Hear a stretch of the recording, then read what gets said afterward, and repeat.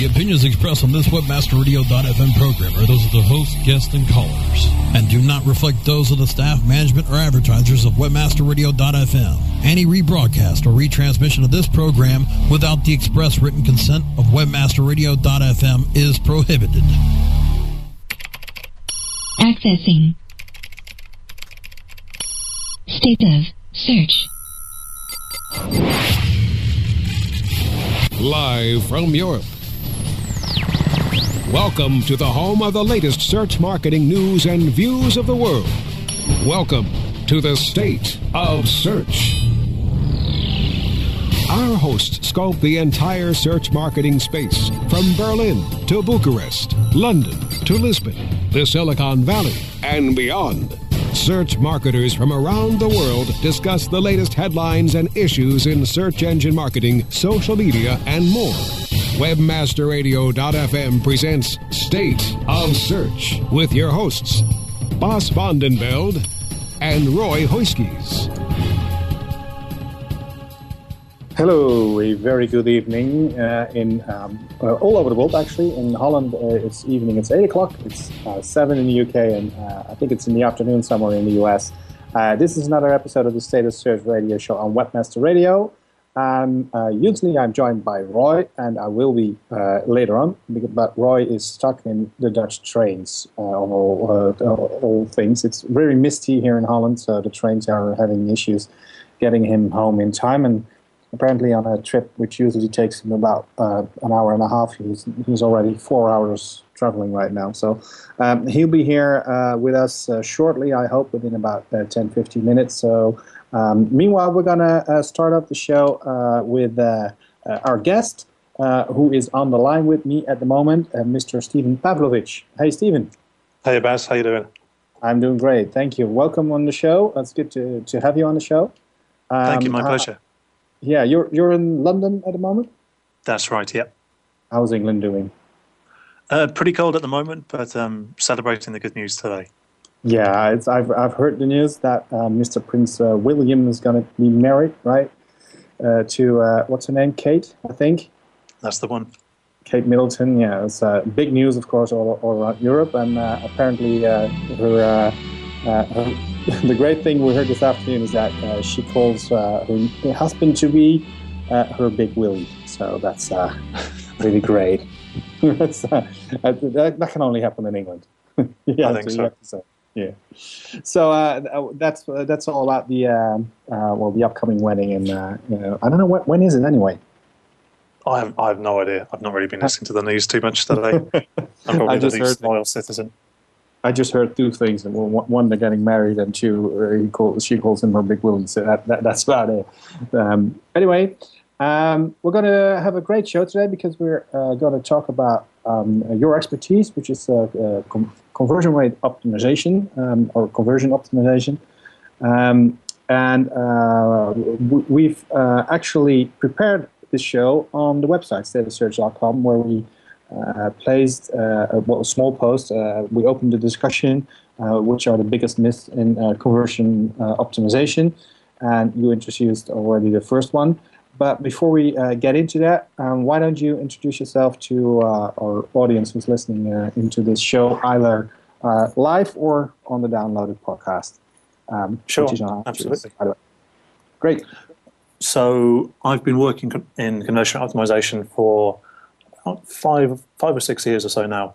I originally started out doing SEO and PPC with a little bit of conversion on the side, but very quickly moved on to focusing exclusively on conversion optimization. So I work across all kinds of industries, from health and fitness to finance, weight loss, travel, e-commerce. So working across all kinds of niches, looking to get big increases in the conversion rate as quickly as possible for the clients that I work for. Great. So, how'd you get into conversion? Because there's no education for conversion optimization. Yeah, it's a difficult industry to get into, to build up your expertise in.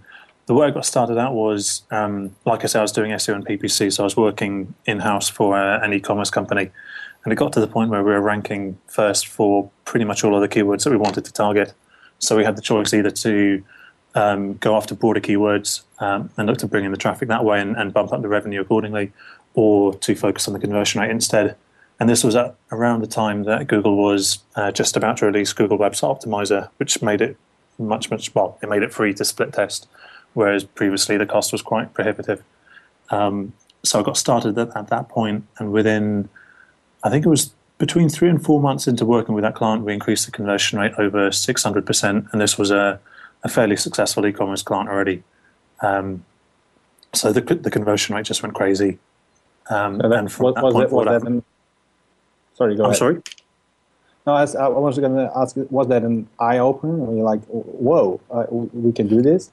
Absolutely, yeah. I mean, I was being paid on commission at the time as well, so it was a good thing to be working on. And yeah, it went crazy within 3 months or so of working on it. And then from that point forward, I developed working on conversion optimization with a lot of other clients as well, and haven't looked back. So you've got your own company, right? Absolutely, yeah. I run a company called Conversion Factory. So through that, I do private consulting on a small number of clients, as well as speaking at conferences in Europe, the US, and Australasia. Great. Were you one of the first actually doing this? I think conversion is about 4 or 5 years old. Well, at least took it seriously. I think Google Website Optimizer really kicked it off to a certain extent. I mean, the principles have been date back as long as advertising has existed. So there's nothing. The only thing that's new is really the techniques that we have to track it and the tools that we're using to communicate. But in terms of conversion optimization as an industry in itself, it's relatively new. I think it's running a few years behind SEO, but it's becoming the new hot topic. So a lot of people are now talking about that. Yeah, well, of course, this is an important topic because a lot of people still make the mistake of thinking, well, we just need the traffic, but traffic is null, of course.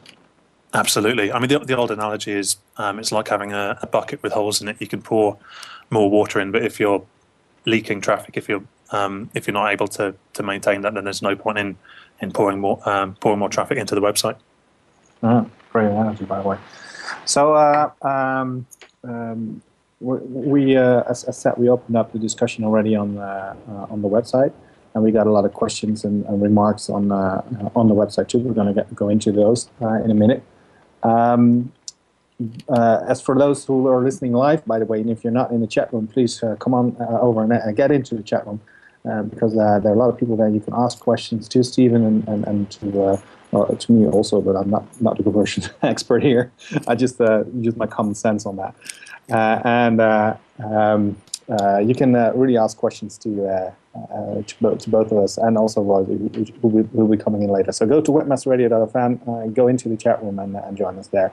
There are a lot of people there wondering if Stephen can do an Indian accent, because that's Rishil, who was on the show a couple weeks ago. And he's a good friend of Stephen also, I think. So it's also not just good questions, it's also very fun to be in the chat room. So come on over there. Okay, let's get to some of the things we saw already on the website. What we did is we opened up the discussion saying what are the biggest myths in conversion optimization, and you yourself came up with the first one to trigger people, and the first one is you said that you can copy what works for other people. Can you explain that?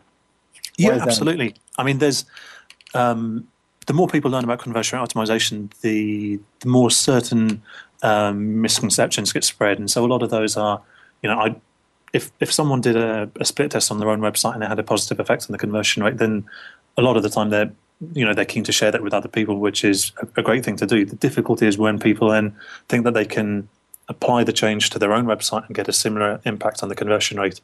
Often it's not always possible. I mean, even with clients working in the same industry, to make a change on both websites and see a similar impact on the conversion rate, each website will have different issues that are affecting why their visitors aren't converting.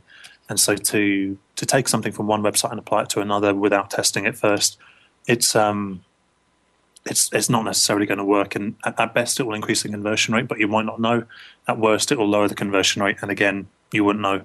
So it's a great way to get ideas, to see what other people are working on, obviously. But I would always be very wary about implementing any changes to the website blind. So it's not a set of rules you use to optimize the site.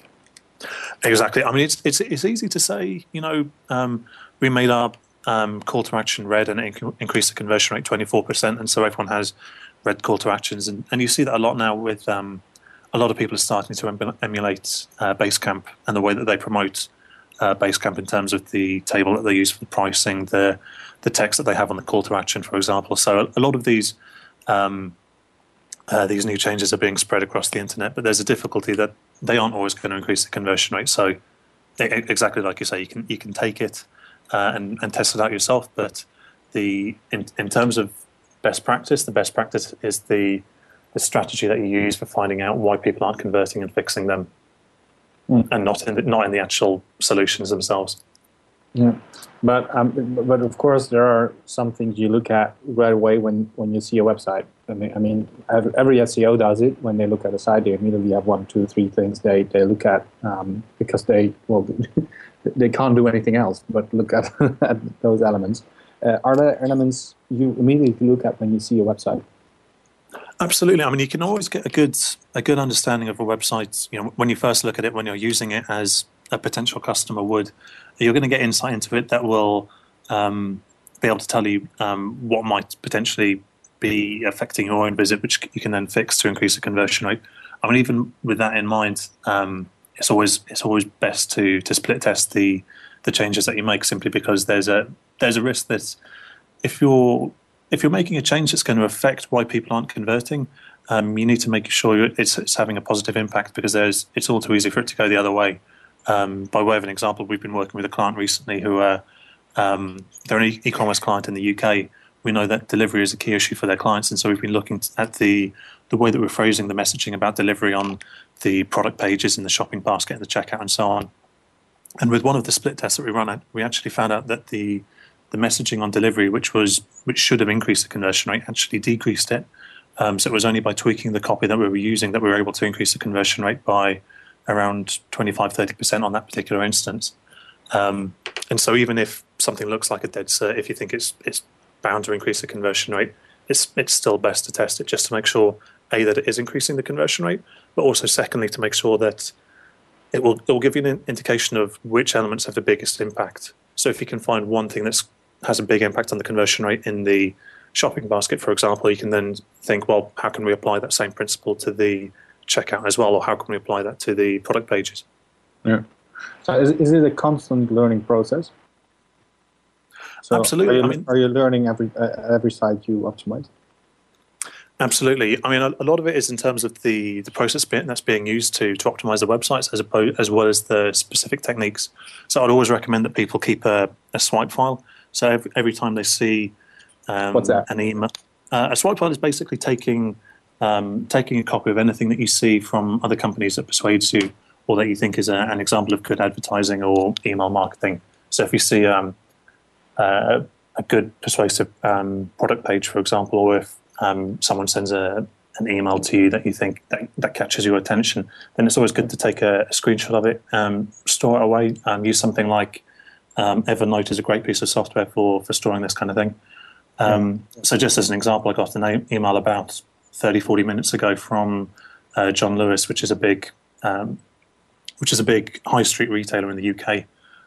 But they sent an email saying that they're now matching a competitor's sale and directing you to the website as a result. So it's quite an interesting tactic that I haven't really seen too much before. So it's always good to just take a quick screenshot, and then if you want to refer back to these in the future, then you can do. Yeah. I want to address something which is going on also in the chat room, and that's that if you look at conversion optimization, one thing which still happens too much, I think, with SEO is that people see it as a separate, separate job. Actually, it's not just when they build a website, they think at the end they think, okay, let's do SEO. Sure. There's a danger with conversion optimization that the same happens. When do you get conversion optimization into the online marketing process, so to speak? Yeah, there's definitely a lot of overlap there. In terms of when I would apply the conversion optimization process, it's always good to have an insight into it from the very start. I mean, as people are saying on the chat room, a lot of it is about common sense in terms of finding out what's going to motivate your visitors and will turn them into customers, and then applying that insight into the website from the very beginning. In terms of actually engaging with a consultant on conversion optimization, that would be a strategy normally that would be best to start when you're in a profitable state. So when it will, it's always easy to get the car moving faster, as it were, than to get it started in the very beginning. So I'd recommend that if a client were considering conversion optimization, get to a point where you're profitable on AdWords, you're generating a reasonable amount of revenue, you're getting the traffic in so that you'll be able to split test. And then from that point onwards, conversion optimization can make a huge difference. It can make you so much more profitable on AdWords that you're then able to increase the traffic that you're getting to the website, which will have a massive impact on the revenue as a result. So what you're saying, in the case of conversion optimization, it is better to actually do it when you're done with the website. It's a little bit of both. It's good to have that insight in there from the start, because if it's a completely new website, you don't want to go off down the wrong track. But at the same time, it has a more pronounced effect and a more measurable effect when the company is already established. So you start off with the basic elements, like don't put a huge banner on top of your page, your landing page, and those elements you start off with, and then which also is of course conversion optimization in a way. Exactly. And then you optimize it when you're done by doing testing and then optimizing. Precisely. I mean, ultimately, it's going to be an ongoing process from when you have the initial concept for a new business right through to when it's a 6, 7, 8, 9-figure company. At every stage, there are always going to be ways that you can optimize individual conversion rates, whether it's getting people to become a customer for the first instance, or maximizing the lifetime customer value. Okay. We're going to go to our first break. Actually, one last thing. In the chat room, somebody says it's like common sense marketing, which is actually quite a nice way of putting it. Though I think there's a little bit more to just common sense on optimizing websites. We're going to go to our first break, and then after the break, Roy's going to join us because the train actually got him home. So we'll be back right after the break with Stephen Pavlovich and Roy. State of Search returns to cover the world of search marketing after we thank our sponsors. Our clients have earned over $1 billion. Now it's your turn. With over 20,000 products to promote across a huge variety of niches, ClickBank provides countless ways for any affiliate to make money. You can promote any product immediately. No contracts required. Looking for recurring commissions? Upsell products? ClickBank's got them. And best of all, you can make up to 75% commissions. Ready to become the next ClickBank success story? Sign up now for free at clickbank.com. Hey, Joel Comm here, and I want you to hear something. That's my ka-ching button, and it's the universal sound of success. Sounds good, doesn't it? How would you like to hear that ka-ching sound all the time? In my new book, Ka-Ching, How to Run an Online Business That Pays and Pays, I lay out a strategy and a plan for you to create your own online success. Get your copy today at kachingbook.com, and I'll give you a ka-ching button for free. All the details are there at kachingbook.com. That's K-A-C-H-I-N-G book.com. Stop sending pointless emails late at night to pretend you work harder than everyone else, when you should be working with the premier B2B on-air and on-demand podcast network on the web, webmasterradio.fm. Our team will customize your message to reach the affiliate marketers and merchants that access our network every day. Contact sales at webmasterradio.fm for a consultation today. It's time to get inside with Affiliate Marketing Insider. Thursdays at 3 p.m. Eastern, noon Pacific, or on demand anytime inside the Affiliate Marketing channel, only on webmasterradio.fm. You're listening to State of Search on webmasterradio.fm. Here are your hosts. Welcome back to the State of Search radio show. We're having a very special show today. We're talking to Stephen Pavlovich, who is a conversion optimization. How do you call yourself, Stephen? Conversion optimization people? Person? Consultant, I guess. Consultant. So a conversion optimization consultant. He's got his own company, and we've started off the discussion on State of Search before the show yesterday, and we got some interesting quotes there, which we're going to discuss. And we had to do the first part of the show without Roy, but thank God he's there. Hey, Roy. Hey, boss. Hey, Stephen. How are you doing? Hey, Roy. Well, we're doing good. You've had some train issues, I understand. You could say so. Yeah. Well, let's not get into that because you start. That's a very smart idea, boss. You'll start ranting even before. No, I wasn't even going to bring it up, so it's fine. Everybody who's following me on Twitter and understands Dutch knows what I'm talking about. All the others, please forget. I think everybody's had their share of train issues, so they're probably everybody will understand. It was yeah. Well, we've been talking to Stephen on conversion optimization. We've already discussed his first quote: "You can't copy what works for other people." And we've had on the website some interesting quotes and questions. And there's one question in there which I want to throw into Stephen also. From Sam Murray, one of our bloggers, who says he's sure that a lot of people will find it useful to know what tools Stephen will recommend. And as you mentioned the website optimization, the optimizer from Google, which kind of started things off, which of course immediately raises the questions: are there tools which you can use, and are the tools different from the regular SEO tools? Sure, absolutely. Yeah. I mean, a lot of the tools that I'll be using fall into one of two categories. Ultimately, they either allow you to understand your visitors better, to interact with them on the website, or actually to enable you to do the split testing. There's actually three categories. So the main ones that I use on a regular day-to-day basis, I use the staples like Crazy Egg, Survey Gizmo, and Survey Monkey to get a very, very good understanding of the visitors to the website as well as existing clients.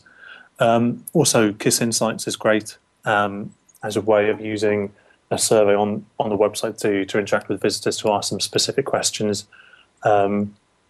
It's a brilliant way to get a lot of feedback very, very quickly.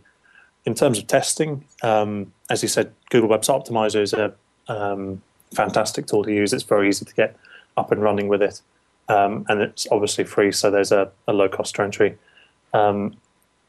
Alongside that, the main other split testing tool that I'd be using is Visual Website Optimizer, which is awesome at doing slightly more advanced testing than you can do with Google Website Optimizer out of the box. So Visual Website Optimizer will allow you to do some quite complex dynamics tests across multiple pages. You can do multiple goals as well. It's got some neat features in there where you can it will take screenshots of the test pages for you so that you don't have to remember to do that yourself. So 6 months down the line, you can remember what you were talking about before and what you were split testing. So Visual Website Optimizer is a great one to use. Right at the moment, I'm also looking into other tools like Mongoose Metrics is one which has come onto the radar fairly recently, which is a tool that will allow you to link up with offline conversions as well through phone calls. So that seems to be quite an interesting area to explore as well. How was the last one called? You say Mongoose Metrics? Mongoose Metrics. I'll post a link in the chat room. Okay, Mongoose Metrics. Found it. Okay. I'm going to ask you a stupid question here, because a lot of people will. They always keep asking me that question, so I'm just going to forward that one. Are any of the tools free, and are there free tools who are actually useful, or shouldn't you trust? It's three questions in one, but can you trust the free tools which are out there? Yeah, absolutely. I mean, in terms of the split testing tools, is that? Yeah. Well, any kind of tools you use for optimization. Yeah, I mean, Google Web Optimizer is free, and it's very, very robust. I mean, there are tools which will allow you to do more complex tests quicker, but Google Web Optimizer is perfect for people who are just looking to get started. Likewise, you can get free accounts with tools like KISS Insights, for example, which will allow you a certain amount of data, but it's definitely better to go with a full account, because then you can really customize the questions that you're asking visitors on your website. Okay, so sorry. I was looking for the KISS one you said. Which one is that? Sure, kissinsights.com. I'll post that in the chat room as well. Right. Thanks. I'll collect all the links and put them in the show notes tomorrow, so that if you're listening to this in a podcast format, you just go to statussearch.com and we'll put all the links which we're talking about on the website. Brilliant. Okay, so that's kissinsights.com. It's always, I'm asking the question also because, this is one topic where a lot of people might be hesitant to start it off, to actually do it, because they don't know how to, and it can be expensive, right? Not necessarily. I mean, if you wanted to get started off yourself, then you can use it. You can use a tool like Google Web Optimizer. You can design and develop the alternatives yourself. So there doesn't have to be a huge cost to entry. I mean, if you're looking to get started, there's a huge amount of resources available online that will tell you what kind of things you should be testing. I mean, I think the biggest mistake that a lot of people make is they're testing things that aren't really that important. So one thing that comes up a lot is, people who decide to test the color of their buttons, for example, the call to action on their website, which can have a slight increase on some websites. On a lot of them, it doesn't have much impact at all. And so a lot of people might start with a test like that, and then the test, because there's not really much difference between the two pages other than, one color is green, one is red, then the test will take a long time to run because there's not a huge amount of difference in the conversion rate, meaning that you then run the test for 2 months, 3 months, and then it kind of fizzles out and they don't really progress anywhere. Ultimately, what people should be doing is, if they want to get started with conversion optimization, design a completely different page to the landing page that you're using at the moment and look to split test that. I wrote a post for SEO Moz which details the basic process that I use when looking to understand visitors to a website, which will then give you the ideas for how you should be developing that landing page, how you can develop the website. And that's supposed to definite how-to guide for conversion rate optimization, right? That's the one, yeah. And so when you take that information, it'll give you the ideas for the things that really matter, because ultimately, as the guys are saying in the chat room, conversion rate optimization is common sense marketing. The starting point that I always use is finding out why people aren't converting and then fixing it. So if people aren't converting because they don't trust you or they think you're too expensive, then those are the things that you need to be fixing. If you're changing the color of your button, then what you're effectively saying is, I think people aren't converting on my website because the button's green as opposed to red, for example. So that's the kind of thing where with a couple of websites it can have an impact, but on the whole it's better to start with bigger, bolder tests that really target the reason why people aren't converting. You're raising another point there, the color of the buttons, which Roy will like, because Roy is also a designer. So Roy, what kind of buttons do you hate on a website, or do you love? What kind? The ones who convert, actually. It doesn't matter. I mean, as long as it's complementary in color, it's just, most of the time it's fine. Okay, so the color of a call to action button, for example, doesn't matter. It should be. I think it should be complementary instead of if you have an orange website that doesn't have any use to have an orange button on there. Green or blue would be nice, but I think other than that, it won't make that much of a difference. Will it? There are some case studies that you can see where it has had an impact on the conversion rate. Ultimately, I think. It's fine to do it as a split test if you realize that most websites aren't going to see a big increase in the conversion rate by changing the color of the call to action. If you're doing something like the color at the moment really blends in with the rest of the website, so it's not standing out, then you can change it to an opposing color and pull it out a lot more. But ultimately, there are much, much more important things that you can be split testing on the website. Okay, so is that a myth? Because that's what two people said on the on the comments of the post. Well, the color of the call to action button does not have a huge impact. That's a myth. That it does. I think it can with some websites. I mean, what I would say is a lot of people have seen case study. I think there's one by, I think it was Performable, did a case study on changing the color of their call to action, and they saw a decent impact in the conversion rate from that. So it can certainly work on some websites. But I wouldn't, I mean, really what I'm opposed to is people saying changing the color of your call to action to red will increase the conversion rate by 20%. If you make a blanket statement like that, then it's obviously, it doesn't really stack up. And what like Alan Blywise says in the chat room, size, position, words on and around the button are much more important than color. You agree on Absolutely. that? Yeah, absolutely. I mean, the color is really. I mean, the main point about the color is just making sure that the button stands out, that people are going to be that people will see it and they'll pay attention to it. Like he says, size is important. I mean, size and positioning in terms of making sure that it's not going to be missed by the customers. That's huge. Yeah, still there. The wording. I know, based on their call to action claim, I'm not entirely convinced about the way that Basecamp run their tests. But in terms of the call to action that they're using, I think it can be very, very effective.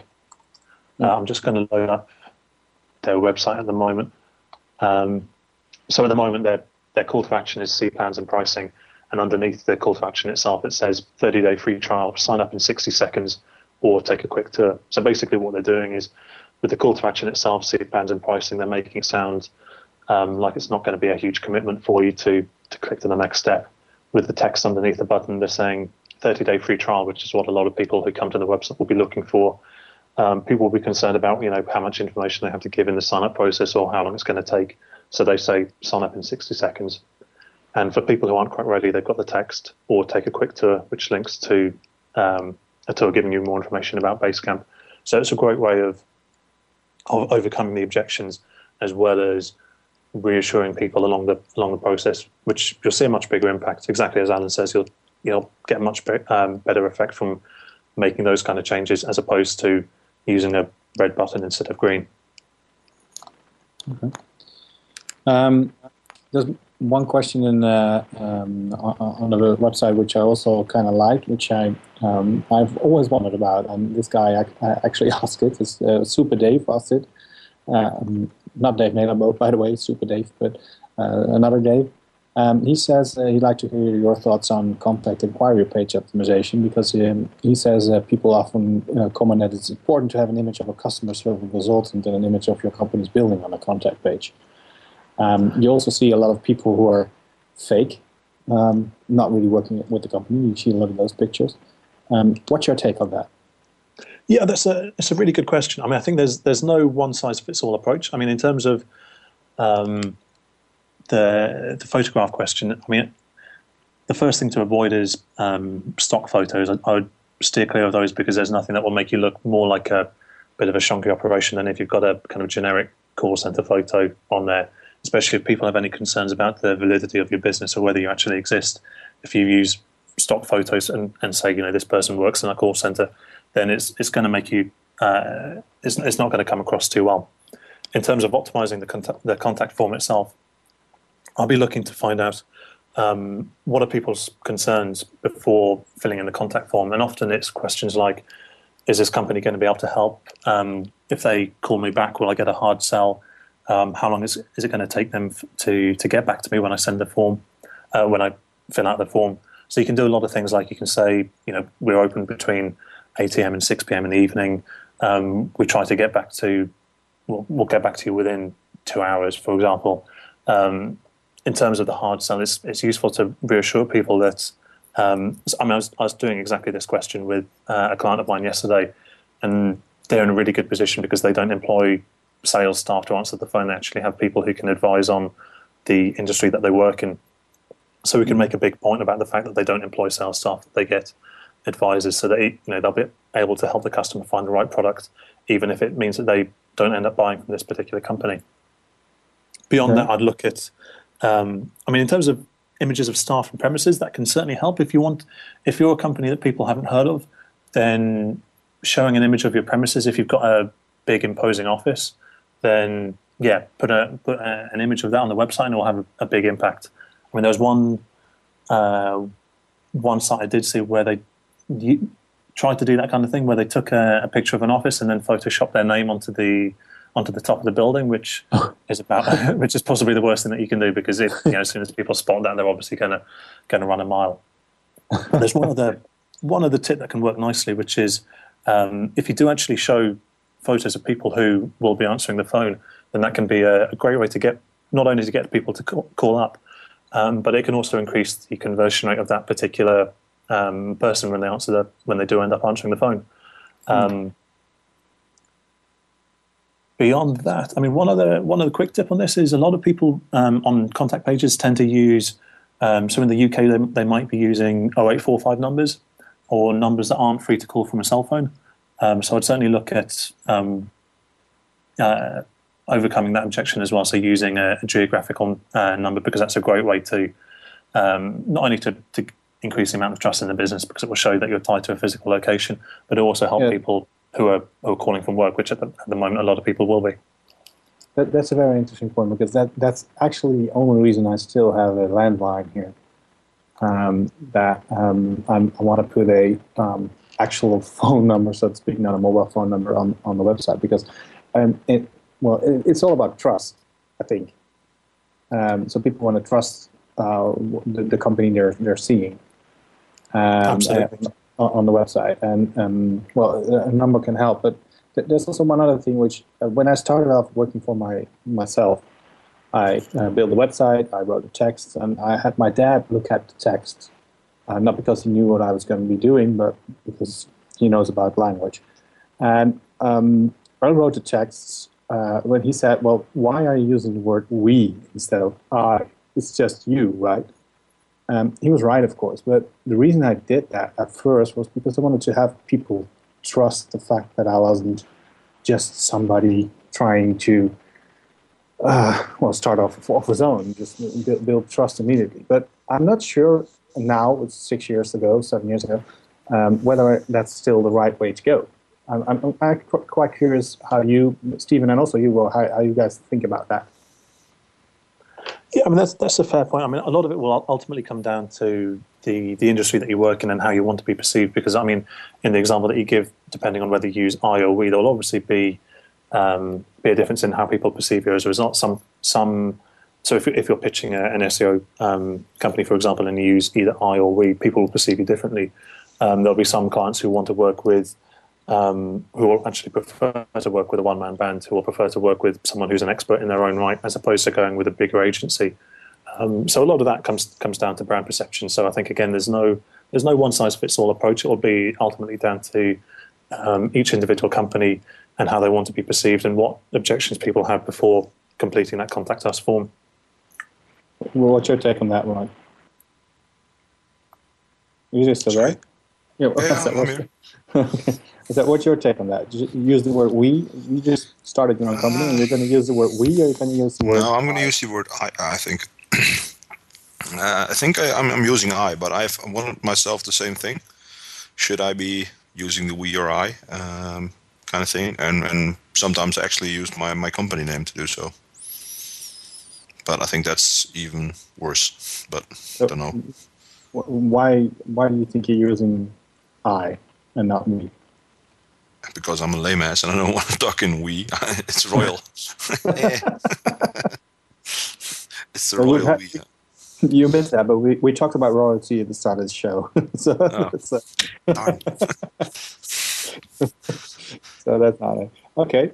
Well, it's an interesting point, I think, because a lot of people who are starting off are having those issues, and it all depends on what you want to be. I think it should fit what how you are. I mean, if somebody calls me and asks for how many people are you working, I mean, what the hell am I going to answer if it says we, and it's only me? I mean, doesn't it look stupid? It should build trust, but if somebody asks for it, doesn't it just bring down the trust issue? Yeah, it could be. Yeah, the thing is that I think that if you are targeting companies who only want people with or companies with more people in it, then it's probably the wrong company to target anyway. Because you're never going to get the job. So that's my whole point. I mean, if you would like to work for we kind of companies or build a we kind of company, I mean, you should start doing that instead of. I mean, there's not a big chance that people are falling for the we trick. Will fall for your sales pitch if you're not with two people at least the first time you're there. Yeah, I mean exactly. There's, of course, one other sidestep on that. That the way I work, for example, is that people could be hiring me, but I could be taking you, who's also a freelancer, to the job. In that case, I becomes we. Well, no, I don't know. No, I tend to disagree because I shouldn't take you to the job anyway. You see? No, but the whole point is in that case it would be: am I billing you or am I billing the customer for that? I mean, then you should talk about you as a group kind of thing, or in a group kind of. It's about billing. It's more about servicing, I would say. Yeah, but then again, I mean, you're not servicing it, is it? If it's a combined effort, if I'm just hiring you to do the entire job, no. But if I'm hiring you to do a part of the job, yes. I don't know. If I build a customer directly, I mean, it's still not we, in my opinion. It's you and your network. Yeah. But, yeah, and it's not we. No, it's not we as a company. It's the company is still you. Yeah, right. That's correct. That's the way I look at it, but who cares? I mean, let's talk about conversion optimization again. Sorry. Okay. I think one more question before we hit the final break. Let's hit the final break now. And then, Roy, you also mentioned something in the comments of the post, so you can ask that one after the final break. And we'll go into the final 15 minutes of this show. So, Brasco, can you take us through the commercials? State of Search returns to cover the world of search marketing after we thank our sponsors. Stop sending pointless emails late at night to pretend you work harder than everyone else, when you should be working with the premier B2B on-air and on-demand podcast network on the web, webmasterradio.fm. Our team will customize your message to reach the affiliate marketers and merchants that access our network every day. Contact sales at webmasterradio.fm for a consultation today. Hey, this is Danny Sullivan to talk to you about Bruce Clay Incorporated. They've made Inc. Magazine's list of growing private businesses and have exhibited and sponsored at my conferences since the very beginning. You've seen their search engine relationship chart, or you've read their SEO code of ethics, so you know they're SEO experts. But did you know they can help you with PPC, web analytics, web design, marketing strategy, promotion, and branding? Yep, get everything you need for success in the online marketplace. You can check it out from the professionals at Bruce Clay Incorporated. For over 10 years with offices worldwide, they've got the answers you need. Check them out today at bruceclay.com. How do you choose the right affiliate network to partner with? The answer is simple. MarketHealth.com, where health and wealth connect. Established in 1998, the MarketHealth.com affiliate network allows you to market and promote the world's leading health and beauty offers on the net. Start making recurring income and the highest payouts in our industry. Choose from over 50 of the hottest selling offers, ranging from herbal supplements, skincare, vitamins, beauty products, weight loss, and much more. Sign up for free at MarketHealth.com and start making money today. Join Marketing to Women expert Maria Retan as she chats with those in the know so your business can grow. Purse Strings, Tuesdays at 3 p.m. Eastern, noon Pacific, or on demand anytime inside the advertising channel. Only on webmasterradio.fm.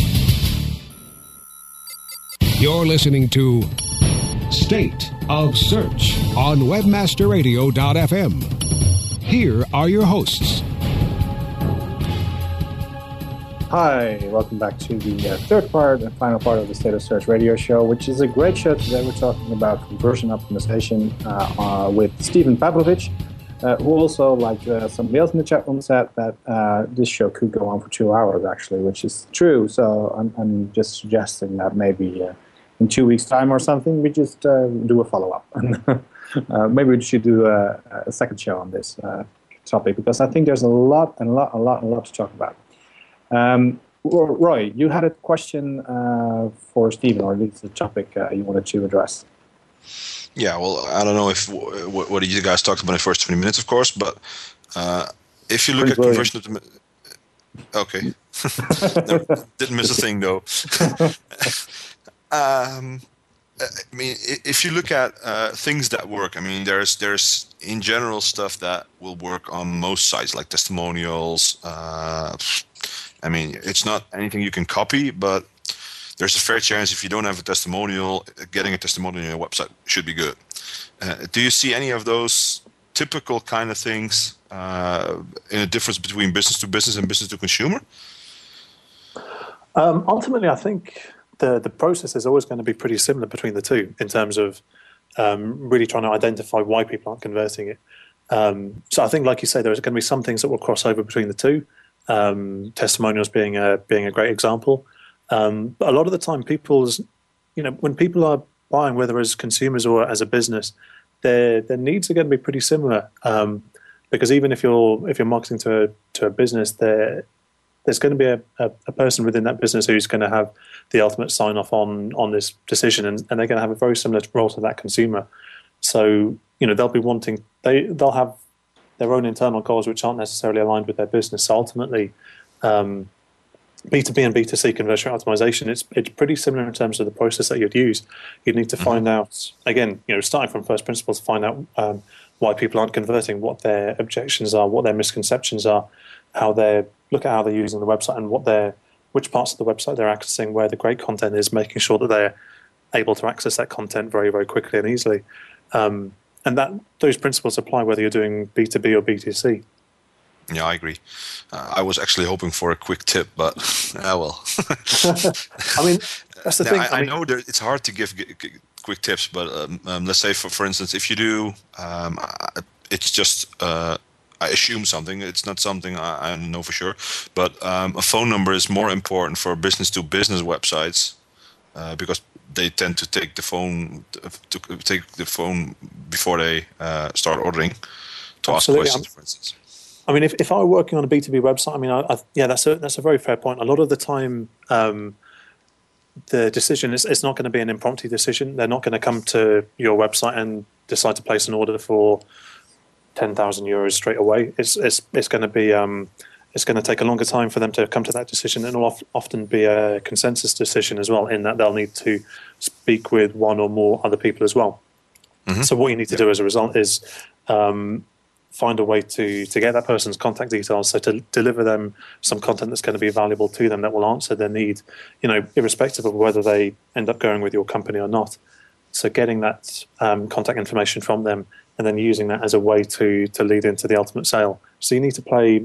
You often need to play a longer game, but then you get that in B2C as well. So if, for example, you're working with a client that sells, if they sell cars or furniture or something that has a fairly long buying process, where people don't wake up one morning and decide to buy a new BMW, then it's a similar. Well, depends who you are, I guess, but there's a similar process at work that you need to find a way of bridging the gap between the initial visit to the website and the time when they're able to convert.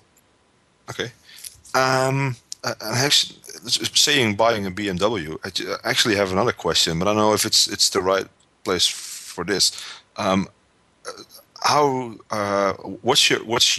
What do you see as business models in conversion optimization? It's more. I mean, you can do like a lot of ways. As a company, you're going to do conversion optimization for people. You can have a lot of different business models. What's your kind of business model? What's your favorite in that case? The way that I do it is high-end consulting for a small number of clients. So taking on, like I say, working with a very small number of clients at any one time, and looking to optimize them and to develop their conversion rate as quickly and rapidly as possible. So most recently, I've been working with clients like Crazyegg.com is a good example. It's one that we're both able to talk about publicly, with them. I mean, during the first 3 months of working together earlier this year, we increased the conversion rate by over 100%. So we more than doubled the conversion rate in, like I say, within about 12, 13 weeks or so of starting work together. So there's, even with a company as well established and as switched on as Crazy Egg, it's still possible to get big increases in the conversion rate. Okay. Maybe we should go to a next question. I mean, I can keep asking questions, but go ahead. If we're not through with the whole comment on the website thing, is it?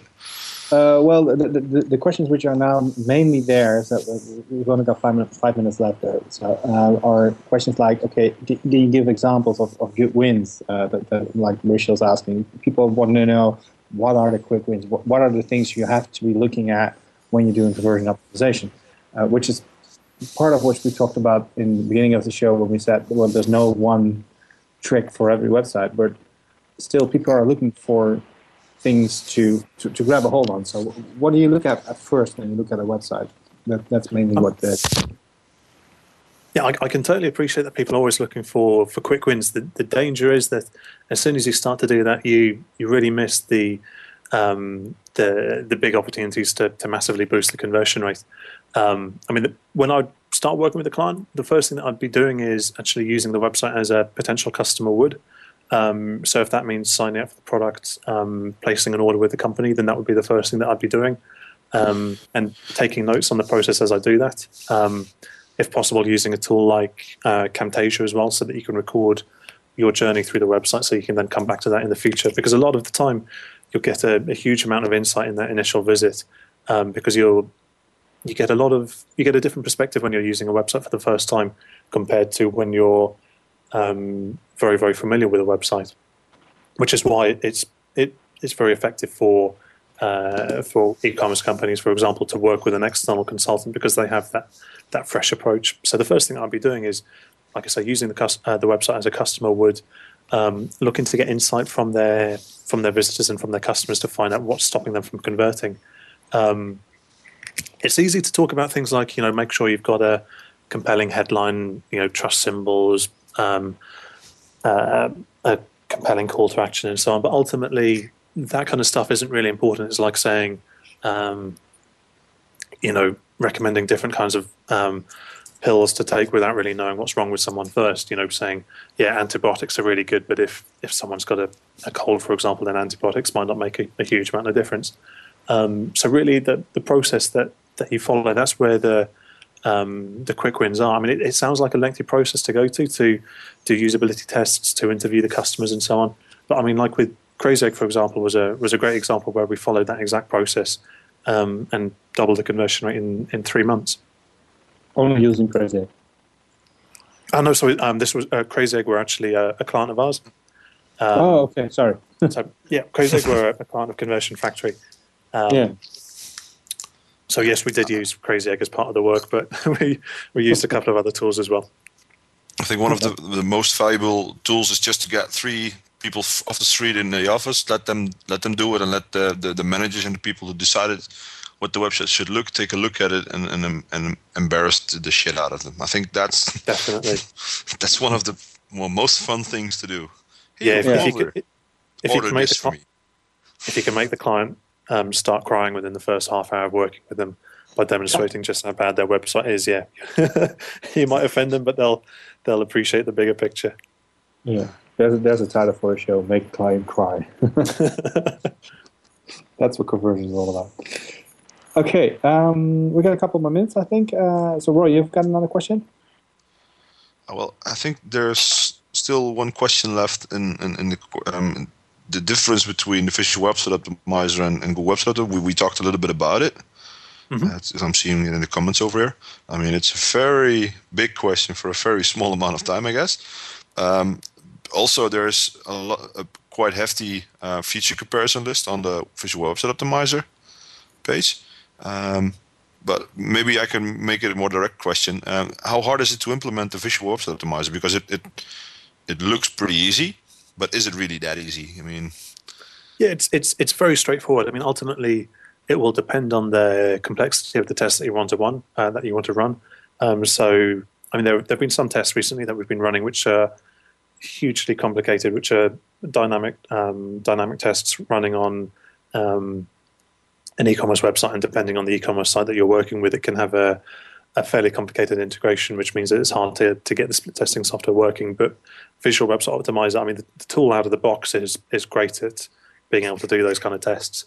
And in particular, the support that they give on more bespoke solutions is second to none. So Paris, the guy who runs Visual Website Optimizer, I mean, in the past, he's responded to emails 6, 7, 8 times a day when we've been looking to do some quite complicated tests, and he's been, hugely responsive in getting back to us and helping us get going with these tests. Okay, great. I think we should start wrapping up this show, isn't it, Bas? Yeah, it's about that time. I was gonna put one more thing in there, but I'm just gonna want to post on that the Google HubSpot, which they launched yesterday, which is really the reason why they changed local, I think, last week. But we're not going to be able to talk about that here, so I'm maybe next week or some other time.